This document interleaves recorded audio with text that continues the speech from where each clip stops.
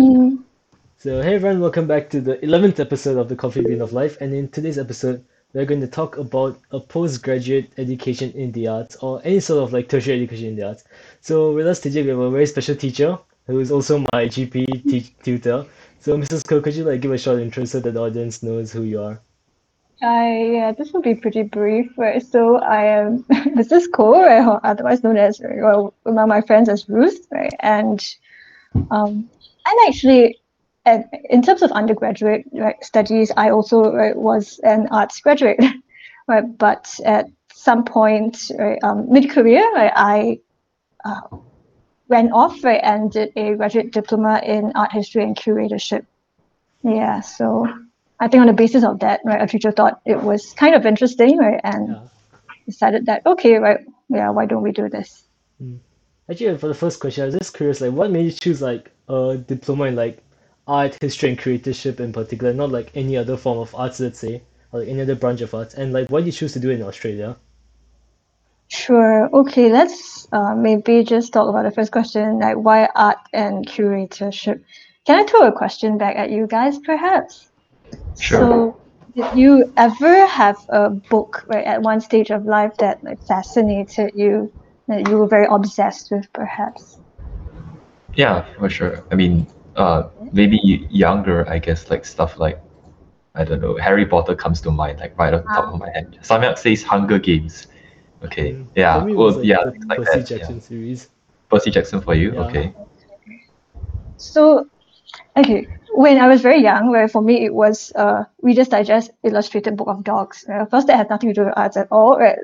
That lasted for maybe 2 years or so, where I memorized all the dog species. Oh, sorry, not the species, the breeds. Right? And in my 20s, the book that was particularly fascinating for me was Gardner's Art Through the Ages, which happens to be an art history um, 101 sort of like textbook, right? And that really opened my eyes to this sense that, well, art as a product, right, of human culture, right, how varied it was, right, and the potential it has to reveal so much about the way society functions, right, the things that it values, what it believes in.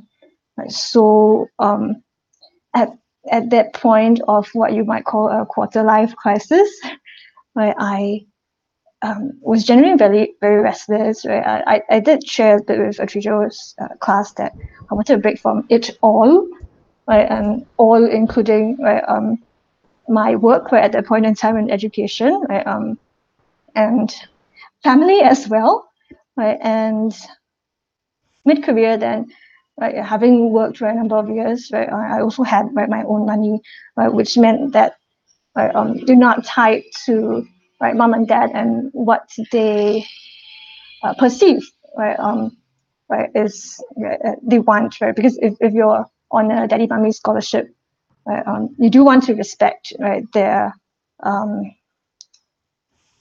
their inputs.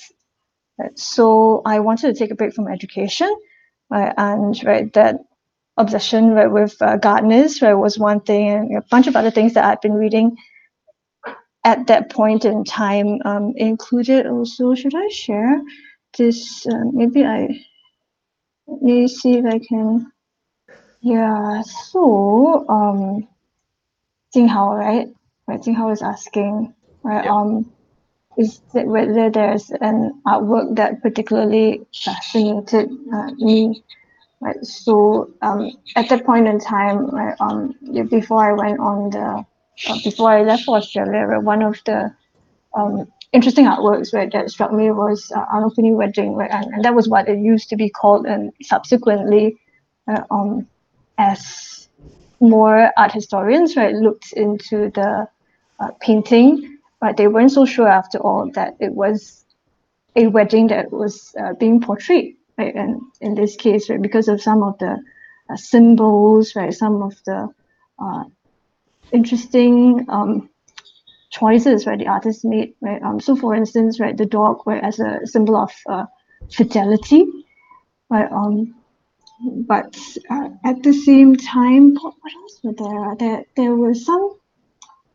So I think one of the issues, right, was with the what do you call this, the chandelier, right, in the background, right, and how amongst a bunch of other things, the chandelier in the background, right, was striking in that, right, was it that the lights, right, on the candles, right, that were on the side, right, of the gentleman here, right, are lit up, right, but the candles on the side, right, of what was then presumed to be the wife, right, that right, this gentleman was wedding, right, why are they all extinguished, right, and all the theories, right, or rather this particular theory, right, was quite striking to me, right, that fundamentally, right, perhaps, right, the image itself, right, did not really portray a wedding, right, but could well be a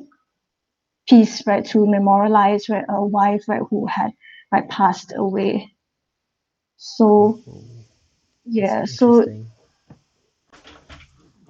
so just reading about, right, some of how much, right, symbolism, right, how much detail, right, an image, right, could potentially contain, right, was quite fascinating to me, right, and yeah, together with whatever else, right, I had been reading, right, and I'm not sure whether maybe this might be interesting to use a vignette maybe, right, from family history as well, right, that possibly, right, also, right, contributed, right, to my interest in art as well. Right, so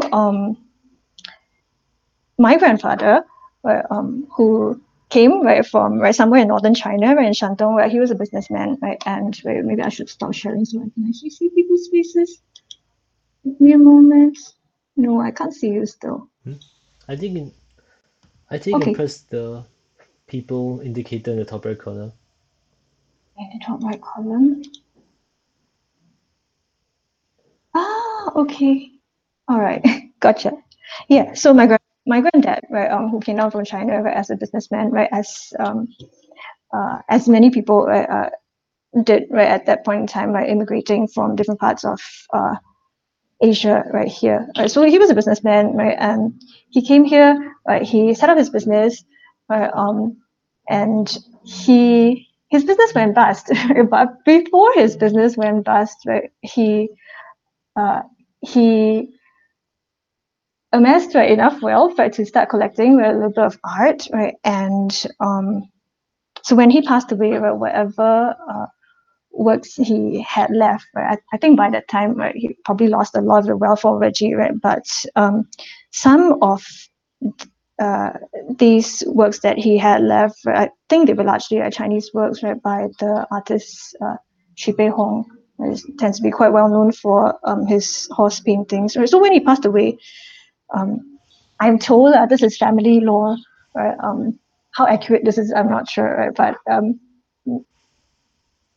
told, right, by my dad that, well, one relative apparently told the rest of the family, "Oh, guys, you guys will not be able to understand, right, the art, right? Hence, right, it ought to belong to us, right?" And right, supposedly, right, presumptuously, right, appropriated, right, this family, right, inheritance. Right? So growing up, then just like once or twice, right, my dad would recount this, right, to us. He's probably a bit bitter about it. Right? Hopefully, he's forgotten it by now. So many years has passed. But it did make me think, like, what is so inaccessible, right, about, right, art, right, that right, this relative, right, should think that, right, my dad, right, and in extension, then, right, his family, right, should not be able to access or understand it, right, and maybe, right, part of me also, right, wanted to rubbish that line of thinking. Yeah. So so it is a variety of things, right? Obsessions, right, at that point, right, in time, right, in my life, right, and various, right, little things, right, and the freedom, I guess, right, at that point uh, to walk away, right, if for a while, right, and indulge in something that I thought I might enjoy. So Oh, that's actually why. really interesting. Actually, I'm curious. Like, Yeah. you know how like different countries, like the art programs at different countries, like in universities, right, tend to like vary a lot, Mm, right? Because different countries have different histories and cultures. So was it like right. related to the reason why you chose to study in Australia? Like, was there something about Australian culture that Actually, appealed no. to you? No. Yeah, so it the decision to go to Australia and specifically where I went was the Australian National University, ANU. That was more to do with family. So I wanted a place that okay, a bit more context than I have shared with Atrijo's class as well. That growing up right at in the generation right where um, people had been told right stop at two, right? So I'm one of two siblings. I'm not sure about you guys, right? I guess the parenting is a bit different right now, perhaps very more progressive. Right? But my my dad, right, coming from a generation, right, who had to share their parents' attention, right, with right, 7 or 8 right, other children, right, didn't get a lot of attention. And so, consequently, right, he thought that it was best, right, to give right loads of attention, right, to his right two beloved right kids, right. But as we know, right, helicopter parenting is not always appreciated. It can sometimes be suffocating, right. And although right, you know that they do it out of love, right?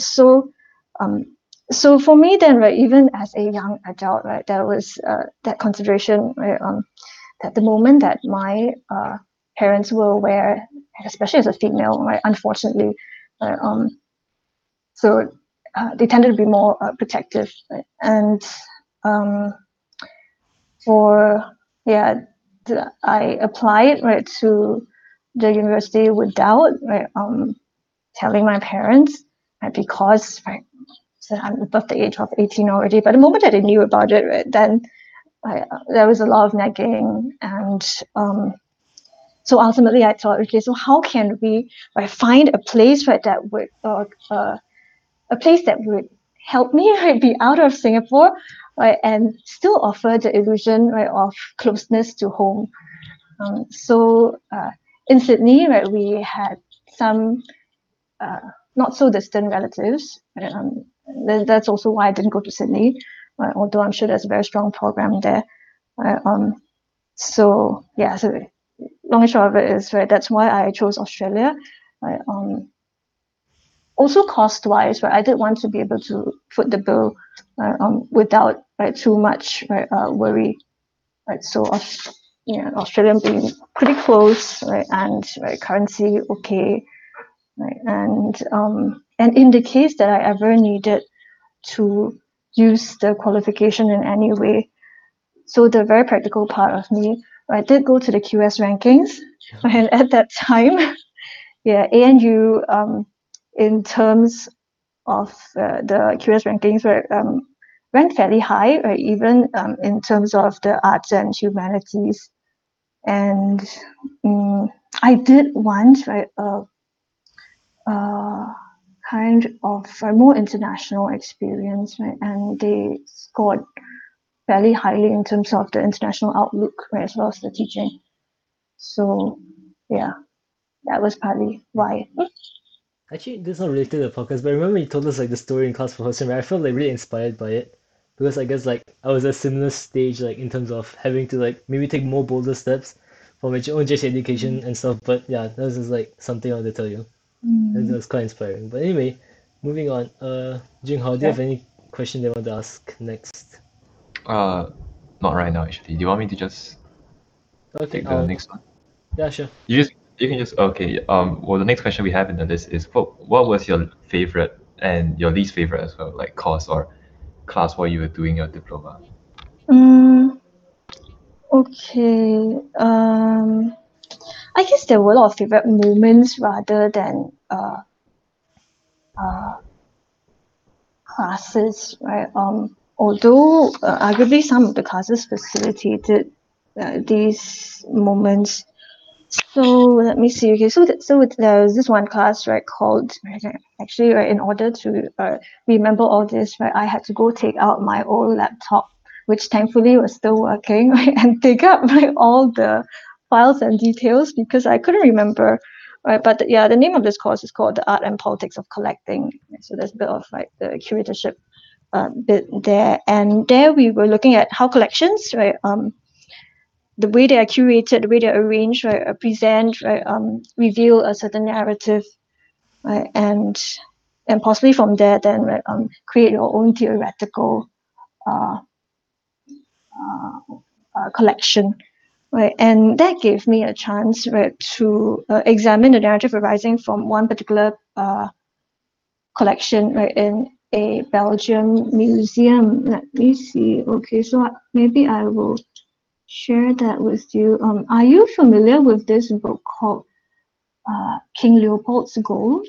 Oh, sorry, Ghost. King Leopold's Ghost. This is a painting or? No, it's actually it's a book. Oh no, sorry. I'm not familiar with it.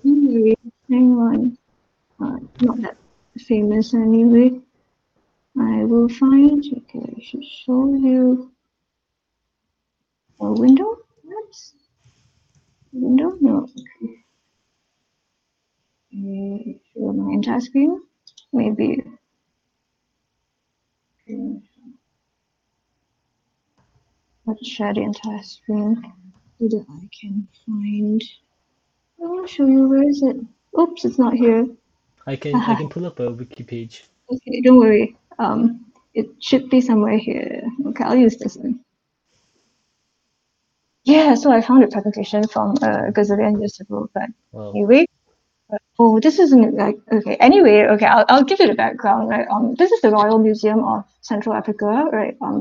In the Trevurian, Brussels, right? Brussels is in Belgium, right? And this is a museum that exhibits like colonial era artifacts. And why I wanted to do a bit of research in this, right, and present on it, right, was because of again reading some reading, right, and this is book. Yeah, you can look this book up. Actually, it's called King Leopold's Gold. I keep saying gold. Sorry, guys. Right, King Leopold's Ghost. Right, and it tells the horrible history, right, of Belgium's right, colonization, right, of Congo, right, and I mean, if you look this up, right, you'll probably find images, right, of Congolese persons, right, with amputated hands, right, and that was part of the colonial legacy, right? That's the brutality, right, of the Belgian colonizers. So, okay, I'm coming back to the slides. Hopefully, you can see them. Right, and so on that basis, right, I was quite interested, right, in this museum's right collection, right, of artworks and artifacts, right, and how did they right present right the story of right colonization, right, because it was a glory, right, for right the Belgian Empire, right, the fact right of their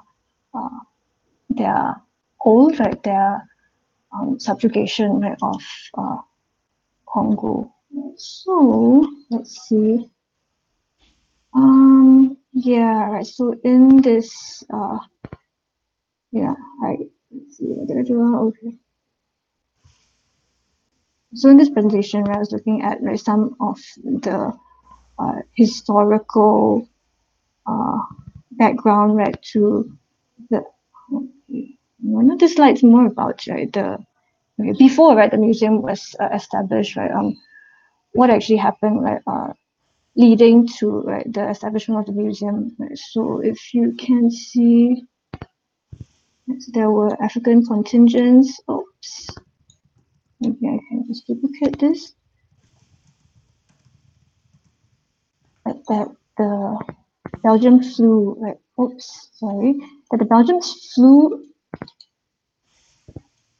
That Belgium flew right into right, their country, right, from Congo, right, as exhibits, right? So human exhibits, right? At this international exhibition, right? And that was prior to the establishment of the RMCA. Right? And within, right, the museum, right, once it had been established, right, they had a significant collection, right, of this chrysolephantine work by Belgian sculptors. And if you look at the works, right, there is ivory, right, but at the same time, right, there's also, right, all these, right,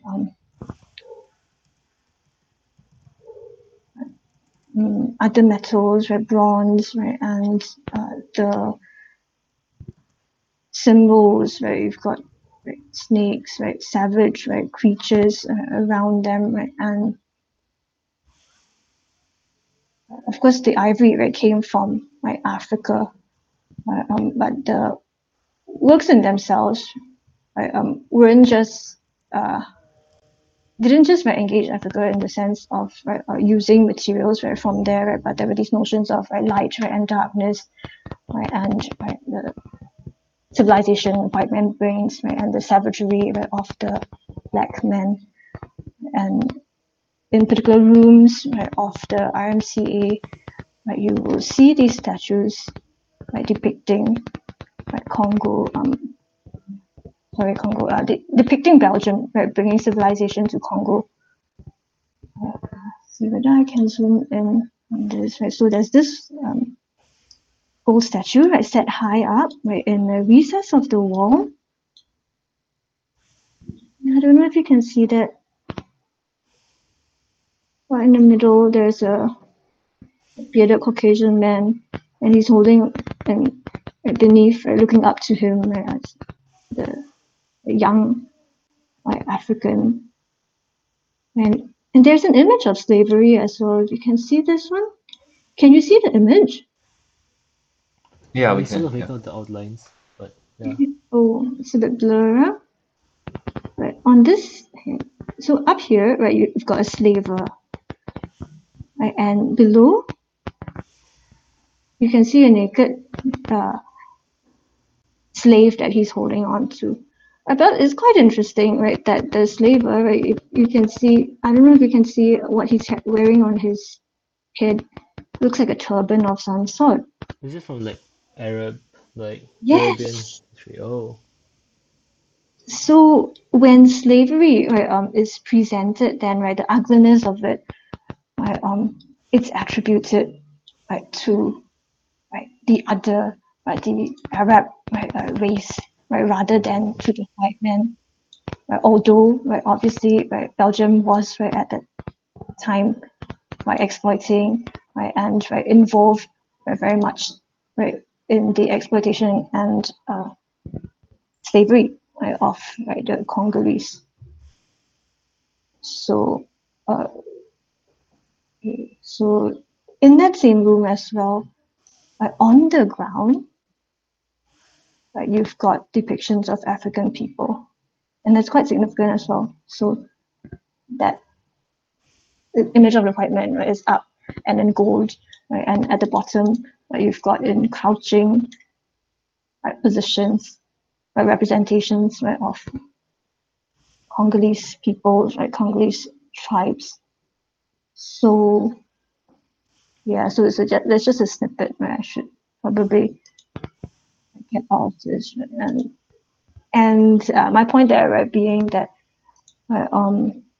some of these historical, right, inequalities, right, were being justified, right, by the way, right, that art was presented, and it does raise a good question as to what are the narratives then, right, that we see, right, that that curation, right, helps to tell, right, when each time you walk into a gallery, right, or museum, particularly if it is state funded. Right, yeah, so right, so a bit dark there, right, but I did enjoy, right, the ability to yeah, spend some time, right, and examining, right, these issues, right, in that particular course. That's one, yeah. And something else that I quite enjoyed right, in my time in Australia was one of the modules I took was like, it wasn't an actual module, it was an internship. I think at that time I was a bit in two minds about it, right? Because I had hoped that I'd be able to intern with bigger organization perhaps, right? But having been in Singapore right, prior to that, right, I didn't really have time to arrange right, for a better and inverted comma internship. Right? So at the end of the day, I interned with a small gallery on campus. It's called the Drill Hall Gallery. Right? But what I enjoyed most about it was that very serendipitously, is there such a word? There was a collection right that had traveled from South Africa to the drill hall, right, and this collection right, was making its way right, across the world. Right, after Canberra, they moved on right to London. Right, but while I was in Canberra, right, the drill hall hosted this particular exhibit, and it was called Home and Away. It was an exhibit of a variety of two sets right, of works, right, and the first set right, were works by Black South African artists, which in the 70s Australian diplomats right, collected right, for themselves. Some of them collected it right because they were afraid right, these works would be destroyed right, by the apartheid regime. Some of them collected it partially because of that, right, and also because they thought these works right, were very good, right, and they took them out of the country. And post-apartheid, right, one Australian diplomat, Diane Johnston, she started then right, the initiative to return these works right, to South Africa, right, now that it was safe to. And today it resides at one of the universities in South Africa. But so Home and Away, right, that particular exhibition was, so half the works right, were by right, these South African apartheid period painters, right, sculptors. Right? Some of them were protest works, right? So kind of like right, Black Lives Matter before right the current right, Black Lives Matter movement, and then the other half of the works were by international artists right, who were in support right, of the anti-apartheid right, movement and used their art right, to express right, that support. So that was quite exciting right, for me to be able to help write a little bit of the education material for that. Do you want to see some of those works? Sure. Actually, right, I was like thinking about it. I noticed like it occurs to me like you know how you mentioned like the Black Lives Matter thing, right? In some ways, like art is special in the sense that I guess you can say that there's no barrier to like language. In like some ways like how like every language is a barrier in the sense that not everyone speaks a certain language, right?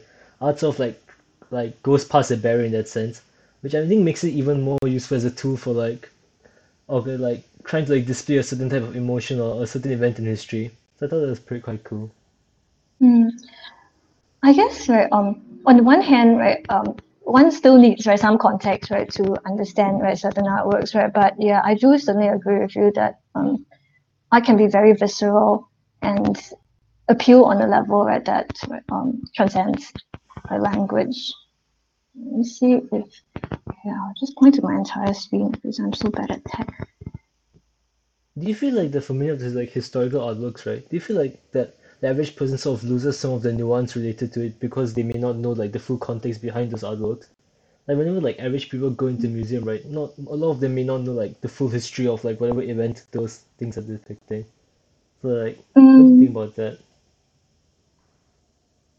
average people, right? That suggests they are above average people. But I guess that's what curators are for, right? Curators tours, right? Explanatory materials. Right, give me a moment. Let me see if I can find what I'm looking for. Is it here? Maybe it's here. Oh, okay. Yeah, I could not find the materials for a long time when I was searching. Today, I think I probably lost it. But one particular Australian artist has preserved this set of materials on his web page. So thanks to him. Okay, let me see if I can find an interesting one. So this is the educational resource that I helped create. Victor Gordon's the artist whose website preserved this resource. See if there's an interesting one. This one's by a French artist. Yeah, not sure where he hails from. This is an international artist. This image, this painting I thought was quite interesting. I don't know if you recognize the illusion. In Western imagery, there's the image of Saint George, and the dragon, and you've got the saint slaying the dragon, whereas Jose Camara paints the black man as the hero here, slaying the white monster, the white gorilla. This triptych. Oh, okay. This doesn't capture all the images, but some of the paintings were quite solemn in the sense that maybe something like this, in the sense that they depicted the violence that had been carried out against anti-apartheid, or rather against black people in the apartheid era. So there's some links back to GP, obviously, where we've had questions on whether artworks that have been removed from their places of origin, should they be returned? So overlaps with whatever I'm doing in education now. Yep. Okay. Actually, speaking about education, right? Do you feel like doing like the diploma in arts has sort of impacted your teaching style? Like before doing a diploma and after doing a diploma, do you feel like there was any change in your teaching style in terms of how you approach GP lessons? Actually, before I left to do the diploma in art history, I was a lit teacher. Yeah. So yeah, actually I moved from GP to lit, and then when I came back, I went back to literature again. But maybe the seed of this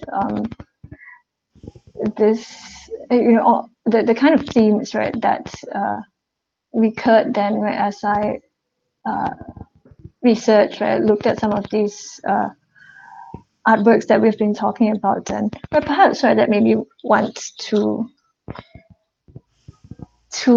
do something, or at least teach a subject that gives me more scope to look at the connections, the many connections across issues, objects, and whereas literature, while I really enjoyed it, and I mean I still do, although I don't really have. I should probably spend more time reading. I had much more time to do that last year, with the CB and all. Right. But with lit, then because you go so deep into a certain set, right, of text, right, and you are and pretty much for those 3-4 years where you're teaching that particular paper, yeah, right, it's just right these 3 or 4 books that your teaching revolves around. Right? It can feel towards the end of those 3 or 4 years a bit like your world has narrowed down, right, to this period, right, the Gothic, right, or whatever it is. Yeah. So I guess GP gives me a chance, right, to go a bit broader. Pros and cons are. That's cool. Actually, like that's pretty much like most of the question in terms of like how your experience was like in terms of like art and how it has like affected your teaching all that. So like I was just curious, like what do you think like can be done in like our society to like sort of like shift the views away from like the art, from like the arts being like a not so good like degree to pursue for like tertiary education like in some extent. Because I feel like especially in like a place like Singapore, right? A lot of students like feel like the arts isn't worth pursuing because they're worried about let's say employment opportunities or like societal views and stuff like that. So like what do you think needs to change fundamentally for like a shift in like I guess like general like public opinion to change? This is a little bit tied up with that question about right, whether there are good employment opportunities in the arts, right? Yeah. So I guess we can group them together.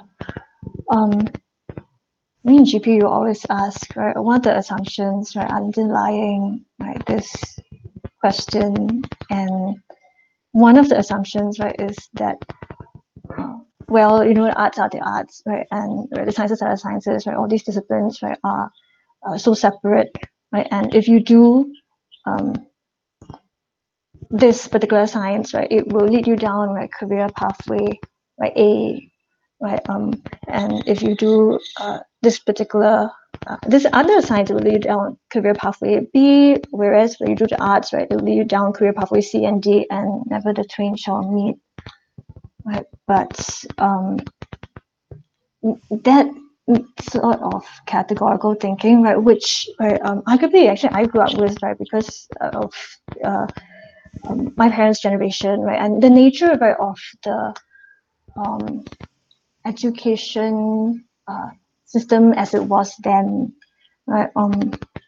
But as I'm sure, right, teachers or educators will have increasingly, right, told you, right, and our government as well, right, that sort of categorical thinking probably needs to be upended, right? Today, we keep talking about right the VUCA world, right, and there's so much change right, in the last few decades, right, in the last 2 years, right, with AI, right, with COVID, and how do the arts right, feature in all these?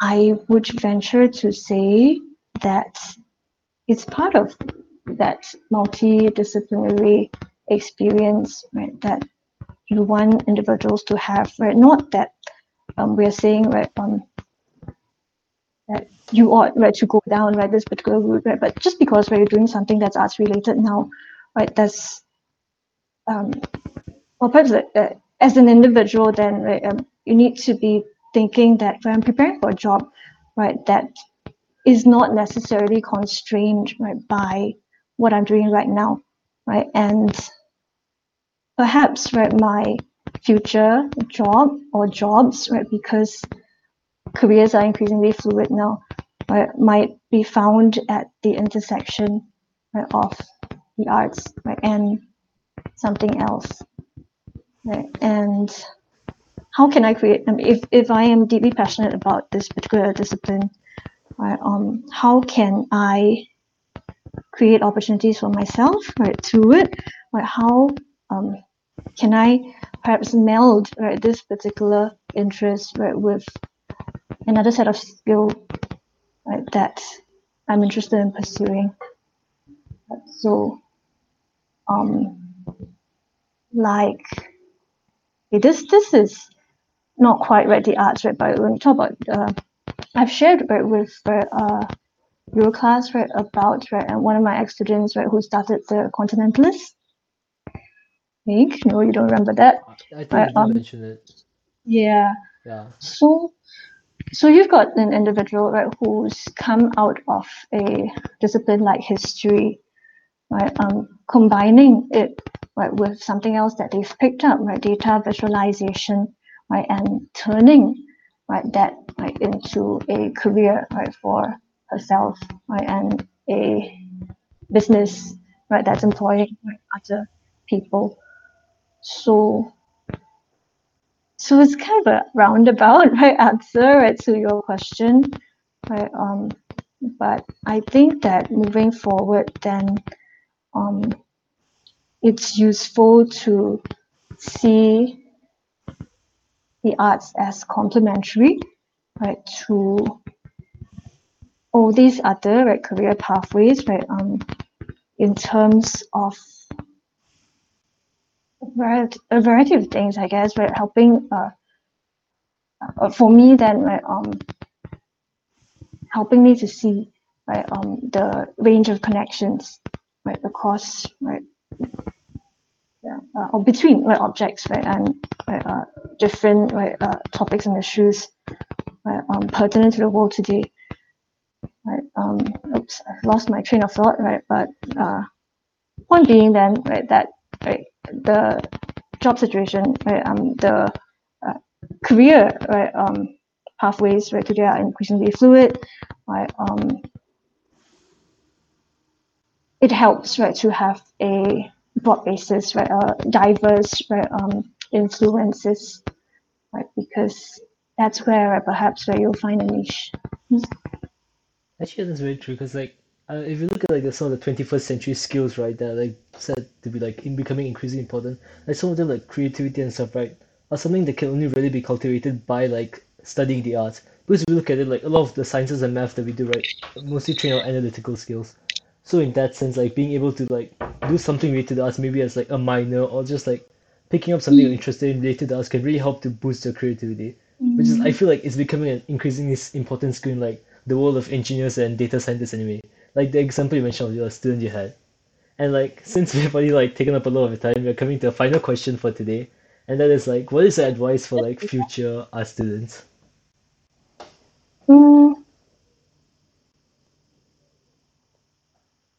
I guess, you know, it would be, right, follow your passion, right, with caveats, right, and the caveat being, right, being willing to adapt, right, to pivot, right, and yeah, not, yeah, to be aware, right, of the practical challenges, right.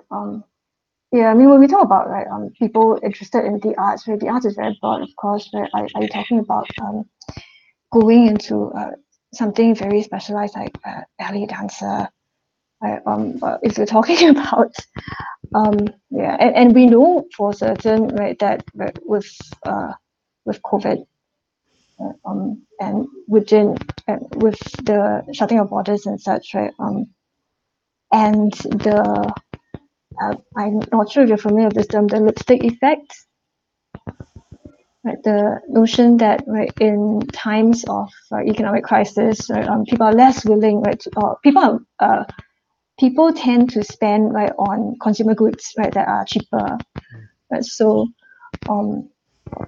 perhaps all these, right, affect, right, arts practitioners, right. But if you're talking about like getting a broad-based education in the arts in general, that is certainly, right, useful, like in the larger sense of things. I wanted to show you something as well, you know. I don't know whether you have time for that. I mean it's up to Like, you. We aren't really okay, in a rush. Actually, you can also like send us the pictures later so that our audience can see as well. I can just upload the pictures into the video like as an okay. overlay. The slides are pretty, like, quite pretty done. Ha ha ha. I guess I could send it to you and you could, yeah, you decide what you want to do with I can it. just extract some of the pictures from the slides and just put it there Okay. directly. Okay, yeah, I wanted to share this, right, because, you know, I found this artist, right, in when I was in Australia, and I was just dying for a chance, right, to share about him or present about him, but none of my courses were related to this at all. So, okay, this is Hubert you and you talk about thinking out of the box. Like people, you've got artists collaborating with fashion designers, etc. And here's an artist who's collaborated with a force of nature, like the little caddisfly. So he thought, like, okay, who are the natural craftsmen, in nature? Can I work with these insects, who typically use found materials, to create their cases, before they turn into caddisflies, and he put them in an environment where they had only gold and precious materials to work with,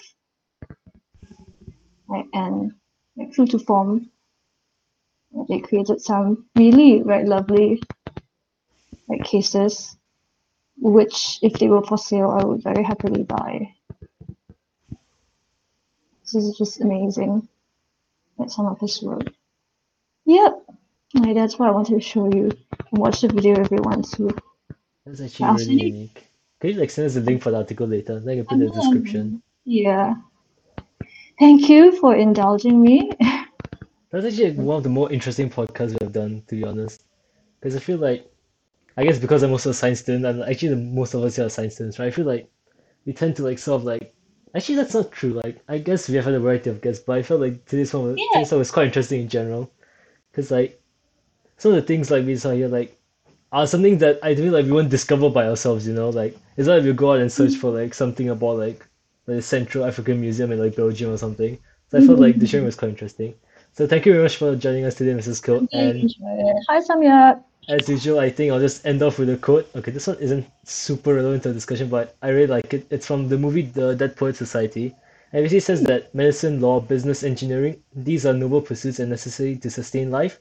But poetry, beauty, romance, love, these are what we stay alive for. So basically, even though the arts aren't necessary to sustain life, they sure make it a lot better. So that's it for today's episode. I'll include as much of the details and pictures as possible that Mrs. Ko shared with us today. And thank you guys for listening to today's episode. If you'd like to see more teachers or just other guests, be sure to leave who you want to see down in the comments below. And see you guys for the next episode.